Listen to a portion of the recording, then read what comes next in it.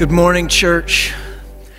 Come on. I know it was a somber and reflective video here, but good morning, church. I wore my spring tie because spring is here and I need all the reminders and encouragement I can get because it certainly doesn't feel like that at all. But spring is here, and that means that Easter is coming, and we are in a season called Lent. And Lent is a season of preparation for our souls. It's a season in which we are reminded of the fact that we are dust, and to dust we will return. Our bodies were created mortal, and yet we are in the image of God, and we are intended for eternity. And the good news of Easter is that Jesus, God himself, takes on flesh and atones for our sinfulness, which separates God. And we will get to all of that. We will get to all of that as our sin as it separated us.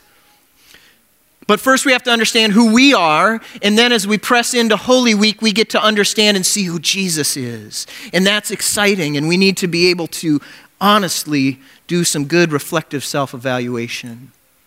2 weeks ago, through this series, as we're going through it, we talked about the need for confession in our lives, that we approach in humility and we confess, and God gives forgiveness. Last week, we talked about the need for help in our lives, and that as we ask for help, again, with a posture of humility, that God is a God who delights in giving help to his people. And this morning, we are going to talk about worship. I will put forth, and you can decide as you walk out of here today. My argument is simply this. Church, if we do not know how to do this well, if we don't do worship well, if we don't experience or know what that is in our lives personally, and if we cannot enter into it corporately, our journey with Jesus is severely hindered. Our witness to the world is severely hindered. With God, all things are possible, but if we do not get worship, the world around us looks upon us and says, "What are you doing?" If that's all there is. We're going to spend some time discussing this, unpacking that this morning. Let's pray. God, we thank you for the opportunity to come here to gather, and we trust, Lord, that as we speak about and try to get our minds around worship, that you would be at work, both in our minds and in our heart, that ultimately we would be transformed more into your likeness as we leave here to your glory. We pray this in your precious and holy name. Amen. Psalm 95, it starts with this. Come, let us sing to the Lord. Let us shout joyfully to the rock of our salvation. Let us come to him with thanksgiving. Let us sing psalms of praise to him. For the Lord is a great God, a great king above all gods. He holds in his hands the depths of the earth and the highest mountains. The sea belongs to him, for he made it, and his hands formed the dry land to come. Let us worship and bow down. Let us kneel before the Lord our Maker. I love how the psalmist starts this out, because if you were here last week, Pastor Brad talked about our need for help. And as they were journeying to Jerusalem and they saw the mountains, and that psalm spoke of the fact that the mountains are there, and within that there's danger. There's fear in those mountains. That's where bandits hide. That's where they come sneaking out and attack you. In the seas, they're chaotic. Storms can be swept up out of nowhere. People die when they're out in the sea, in the ocean sometimes. They looked at the ocean as chaos. And this psalm starts off, he says, yes, the mountains are there, the depths of the earth are there, the ocean is there, but God holds it all in his hands. That's good news. All we perceive, all we see is fear. We see anxiety, we see uncertainty. We do not know what's going on in the world. And the psalmist says, do not fear, because God holds all of this in his hands. And that must be a pretty amazing God, to hold all of this in his hands. And so then he says, come, let us worship and bow down. worship. Worship is to be understood as maybe bringing something to God, but what is the something that we bring? Do we bring our tithe? Do we bring some money? Do we bring, what do we bring in worship to this God who holds our deepest fears, our deepest anxieties, our deepest uncertainties, all in the palm of his hand? What do we bring to him? We bring our lives. We bring our very lives to this God, and we say, now I will worship you with my life. What does that mean? What does it mean to worship God? In the Hebrew, the word here translated worship is shaka. Isn't that a fun word to say? You can say it if you want. Shaka. Yeah, you can. If you like Star Trek, you can say it like a Klingon. Shaka. What a fun word to say, shaka. And of the words that's translated into our English Bibles, whenever we see the word worship, it appears roughly 180, 185 times. 160 of those times, in both the Hebrew as well in the Greek, have this meaning. It means to prostrate, to bow, to fall down flat in homage or honor or respect of royalty. To fall down flat in front of royalty. That's what that means. When Jesus speaks of worship in the New Testament, this is what he's speaking of. This action of humbling yourself before a king. Other times there's adoration compiled with that. That only appears maybe 20, 25 times throughout the whole rest of the scripture. Without a doubt, the strongest emphasis is on this action of bowing down and taking a knee. So let me ask you, church. We are Americans. When was the last time you took a knee or bowed to anybody? We don't do that. We got sick of doing that 200 plus years ago, and we said, we're not taking a knee anymore to King George. No way. So we had this great big revolution. We do not do that. But if we, in our posture now, have kind of gotten away from this understanding of taking a knee, of bowing, we are limiting ourselves in our understanding of what worship means. Worship unto our King. Worship unto our God. And so this morning, we need to spend some time looking at that, pulling it apart a little bit. You see, in times of old, kingship was important. To be under a king's rule meant something. Your happiness, your sustenance, your safety, all of these things were ultimately dependent on the generosity of the authority. And what did the king expect in return? What did he want from his subjects? Their worship, their obedience, their submission. And those are hard words for us right now. We don't like those words. But in worship, it is to assume a posture of humility, literally to lay flat before your God. So this morning, we're really just going to talk about three things. What is worship? And it's that. It's prostrating yourself. It's kneeling before this Creator God. And because that's such a foreign concept to us, we need to understand why would we do that? And lastly, how does that look in our Christian worship? So the question of why should we worship? See, I think most of us are really comfortable with the idea of God as Father. Jesus taught us to pray that. Our Father who art in heaven, hallowed be thy name. Thy kingdom come, He taught. God is like a father.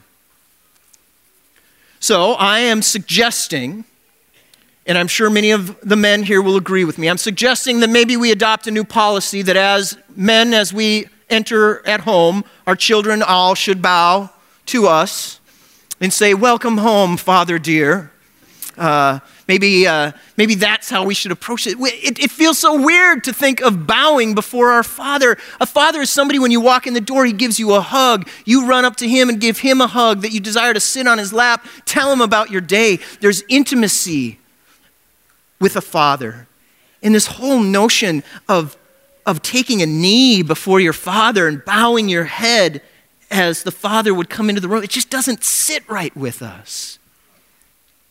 So Mikey and I, as I was putting this together, Mikey's our youth pastor. Mikey loves everything Robin Hood and everything medieval. If it involves men in tights, Mikey is all over it. He loves that stuff. So I was asking Mikey, I said, Mikey, do princes ever kneel before their fathers and mothers, the king and queen? Would a prince ever kneel? And Mikey said this, he says, well, either they kneel or they're plotting to kill him. Oh, church. Think about that for a moment, right? What happened in the garden when we decided we are no longer going to take a knee before our Creator God, who created us to be His reflection in this world, when we decided we want to be in charge? We stopped taking a knee and we started plotting on how can we kill him. The only thing we didn't understand or take into account was the deep measure of our Father's love for us. Praise God for that. Why would we worship? Okay, we got a lot of kids here this morning. That's awesome. I'm going to ask you to use your imagination. Do you have an imagination? I remember my boy Brendan one time, he asked me to play, and I said, oh, Daddy's not feeling very imaginative. And he goes, did you lose your imagination? I said, yeah, I must have lost it. And he looks at me, he goes, that's a terrible thing to lose. So I want you to use your imagination. I want you to imagine that this would be a throne room, that this is where the king and the queen would sit right up here. And I'm kind of move out of the way a little bit. But imagine that the king and the queen are sitting right up here and that you have been invited into this throne room. All right? You've been invited in here to come before this king and queen. And the question then becomes, why, when you come in, why would you bow down before that king and queen? What is motivating you to do this? Why would you bow? Why would you take this posture? There are 6 reasons that I came up with that I think we would bow before a king or a queen. And all of them, interestingly enough, I think also tie into how we approach our God. The first is we would come and we would bow before the king. We bow in front of the royalty because we are in trouble. We've been summoned by the authority and we are in trouble, and we bow and we beg for mercy. Please, please, please, please, please forgive me. I won't ever do it again. This is the only time my kids ever bow in front of me. Right? When I open the door, I come home and they meet me at the door and they're on their hands and knees. This is the only reason. Please, please, please, please, please. Whatever mommy tells you, have mercy. They're begging for forgiveness. They know that what has happened has caused a separation. There's been something wrong, and they are motivated by fear to take a knee before the king, before the authority. Another reason that we might take a knee is that we have been summoned by the authority, and we are to receive an honor. Okay, imagine that. Imagine that the king invites you into the castle because he wants to give you a great reward, a great treasure. And as you come and as you take a knee before the king, as you acknowledge that this king is greater than you, you're also acknowledging that what he's about to give you is greater. I think about the words of Jesus that he talked about in the parable of the sheep and the goats. Someday, as all of us stand before our God, our Creator, our King, and we desire so deeply to hear the words, well done, good and faithful servant. So we would come because we're about to receive an honor. Another reason, not very nice, is that we patronize the authority in order to get something. The king has something that we want. The king is kind of the ATM. The king is the vending machine. And so we come and we say, what do I need to do in order to get this? God, how many times do I need to go to church in a month in order to get what I want? God, how many verses do I have to memorize in order to get what I want? We begin to treat God like a vending machine, like a genie in a bottle. And that is not at the heart of the worship that God desires from us. We're motivated here by our own agenda, our own interest. Another reason that we might kneel before the authority is that we're forced to. Imagine you come up here and the king says, you must kneel before me, and you say, absolutely not. There's no way I'm kneeling before you. I don't like your teeth. I don't like your clothes. There's no way I'm going to kneel before you. And the king looks over at his strongest knight and says, sir, would you assist this peasant in their kneeling before me? And they go and they force you to kneel. Sometimes we have that posture. We feel like we are being forced into something. This one's even worse. We bow because everyone else is doing it. Oh boy. We take a knee. We bow. We come into this experience of corporate worship, and we don't really know what we're doing it, but we're going to do it because everybody else is doing it. And maybe if I seem to do it better than everybody else, they'll think I'm a super spiritual person. Our motivation is to look good in the eyes of those that are around us. Jesus had harsh words for Pharisees who were doing that. Harsh words. Finally, we humble ourselves before the authority out of a genuine recognition of identity. God, you are king, and I am not. And we bow out of a genuine recognition of the authority of God in our lives. And this, our motivation, what should motivate us is an understanding and a recognition and a realization of God's incredible love for you and for me. When we come before God, we bow and we take a knee, we fall at his feet out of a genuine appreciation for the love that he has poured out on us. This is what Jesus came to show us. This is the worship that Jesus leads us into. Do you understand the deep love that the Father has for you? Do you understand how hard and how long God is pursuing you, and how he, even though you tried to kill him in the garden, he has been pursuing you? Because God loves you. And when you recognize that, when you accept that, when you put that on, when you see yourself as one who is under the love and the forgiveness of God, suddenly your worship is done in gratitude, thankfulness. We are motivated by that. Psalm 95 verse 7 goes on to say, "For he is our God. We are the people he watches over, the flock under his care." He is our God. He is the Lord. And when we approach in worship, we ask that, okay, why would we worship God like this? Why would we worship our Lord like this? Why would we worship Father, Son, and Holy Spirit? Why would we worship? Does our worship somehow change God? I would say no. The character and quality of God is not changed by our acknowledgement of God. In other words, God does not exist simply because we want God to exist. God exists and invites us into worship. So the qualities and the characteristics of God don't change in worship, so it must change us. I like this quote from Reverend James Hastings. He says this, "Through real worship, we shall grow to be conscious of a self which is not the doubting self."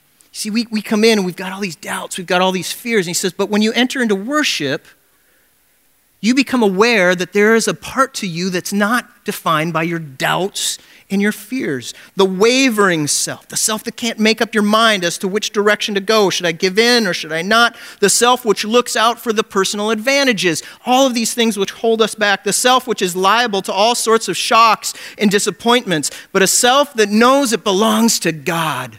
A self that takes a hold of the best and deepest and most spiritual there is in life. A self which draws its nourishment out of the hidden resources of the eternal. Amen. That's a good quote. I need to circle that again. What did I do with my pencil? So, authentic spirit-filled worship. In authentic spirit-filled worship, we are changed. Church, we are changed in authentic spirit-filled worship because we see in that moment as we come and we kneel before God, we see and we allow God to speak into our lives who we are at our core. Not what our sin tries to define us as, not our brokenness, not our weakness, but who God created us to be. We are changed when we enter into worship. Leads us to the last question. How do we worship? Psalm 95 again starts off with this. If only you would listen to his voice today. The Lord says, don't harden your hearts as Israel did at Meribah. as they did at Mesa in the wilderness. For there your ancestors tested and tried my patience, even though they saw everything I did. For 40 years I was angry with them, and I said, they are a people whose hearts turn away from me. They refuse to do what I tell them. So in my anger I took an oath. They will never enter into my place of rest. There exists a real challenge in worship. How do we know if our worship is authentic? We don't get to see if God is smiling as we worship. We don't have a webcam on God in heaven that we can put up on the screens to see if he's accepting our worship. Wouldn't that be nice? How do we know if God is pleased? Do we know if God accepts our worship that when we walk out of here, suddenly we have a better week than we had coming in? So God must be pleased. Does God answer my prayers after worship? My worship must have been good. There's got to be more to this. How do I know if my worship is authentic? Authentic worship engages our emotion, our intellect, and our will, inviting each to be prostrated before God in humility, inviting each to take a knee, our emotions, our intellect, our will, to take a knee before the Creator God, the Creator King, only to be raised up again in submission to the Holy Spirit for the advancement of the kingdom of God. It's right there in the Shema. Love the Lord your God with all your heart, with all your mind, with all your strength. What does it mean to love God, to worship him in that way? Here in this passage of Scripture, it starts off, if only you would listen to his voice today, if only you would pay attention to God's work in your life today. This is what he's inviting the Israelites, the Hebrews, as they're wandering out in the desert. This is what the psalmist is communicating, he's commenting on. He's giving commentary here as he's writing this song. If only you would pay attention to what God is doing in your life today. Because as they were out wandering about in the wilderness, they would start to grumble and complain. They'd get a little thirsty. And then they'd start to say, oh, God led us out here just to die of thirst. What a cruel God. Moses, why would you listen to this cruel, horrible God? God, I'm so sick of manna. I'm so sick of eating the same things every day, in and out. God, why would you do this to us? God, we like the onions and the leeks that we had in Egypt much better than our situation right now. And it's as if God is saying, do you not remember that you were slaves in Egypt? Do you not remember that every night you would cry out to me to deliver you from your bondage in Egypt? Do you not remember that I pulled you out of Egypt in a miraculous fashion, the likes of which Egypt will never forget? Have you forgotten that at the shores of the Red Sea I parted that, and you walked through, and as Pharaoh pursued, I drowned him and all of his charioteers and soldiers? Have you forgotten that in your hunger I feed you? Have you forgotten that in your thirst I give you water, something to drink? Have you forgotten? Why do you not pay attention to what I am doing in your midst today? How do we worship? It starts with this: do not allow your hearts to be hardened. Don't let your hearts be hardened. We fall into that trap far too often. We have our preferences. Things were so much better back then. And we forget what God is doing in our life today. Keep your heart soft. Pay attention to what God is doing in and through you, and in and through your heart. You lay your emotions before God. You set them down. We lay our intellects before God. And hear me on this. I'm not suggesting in any way, shape, or form that you check your brain at the door when you come in. That is not the case at all. I encourage you, we need to be thinking critically about what is said in Scriptures. We need to be actively engaged in conversations with one another to say, how does this take shape in my life? What is God speaking in and through this? It is not about turning our minds off and just being drones, about doing nothing without thinking about it unless some pastor tells us what to think. That is not the case at all. But it does ask that we would approach in a posture of humility and say, God, I'm willing to accept the fact that maybe you know more than I do. That your thoughts are not my thoughts. It's a posture of humility in regarding our minds and our intellects. And then finally, probably the most important, that we must lay down our will before the Lord. Are we willing to obey? Not only is worship to be experienced, finally, not only is worship meant to be experienced, it's also meant to be taught. And that's why I think for our children, our teens, I'm glad you guys are in the service. Worship is meant to be taught. Parents, take stock of what is it that we are teaching our children. My good friend, where I used to serve at a church out east, and he would come over and over after services on Sunday, and he'd go, oh, my son is just so bored. My son is so bored in church. Can't you do anything about it? And I finally just said, Dan, are you bored in church? And he kind of was silent for a little bit, and he goes, yeah, I'm pretty bored in church. Well, what do you think your kid's learning? It's time to beef up the worship. It's time to be in that place where you come before your God and you lay down your emotions, you lay down your intellect, and you lay down your agenda, and you take up God's. And you know what? If you walk out those doors and your son sees you living a changed life, I bet he's going to start putting the pieces together and start to assume that, holy cow, when dad goes into worship, he comes out a different man. And how is that possible if not by a great and glorious God? I want to have a relationship with God like that.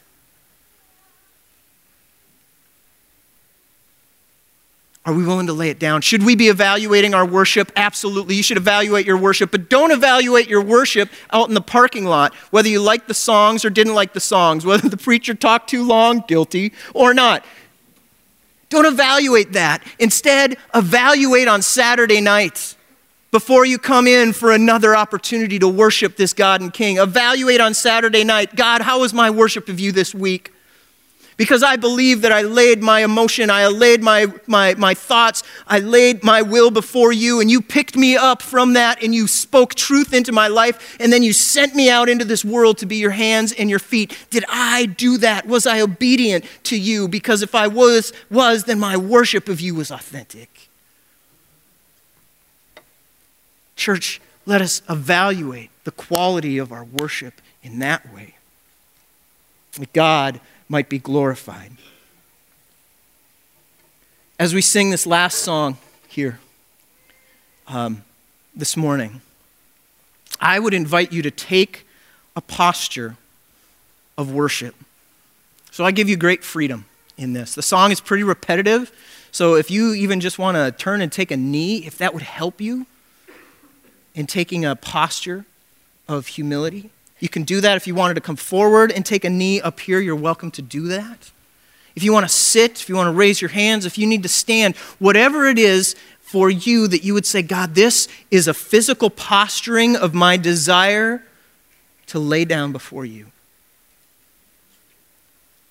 God, I desire to recognize you as King because I recognize what you have done for me.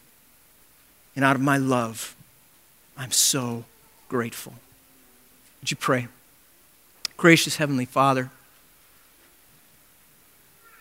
God, would you be at work in purifying our worship, refining our worship?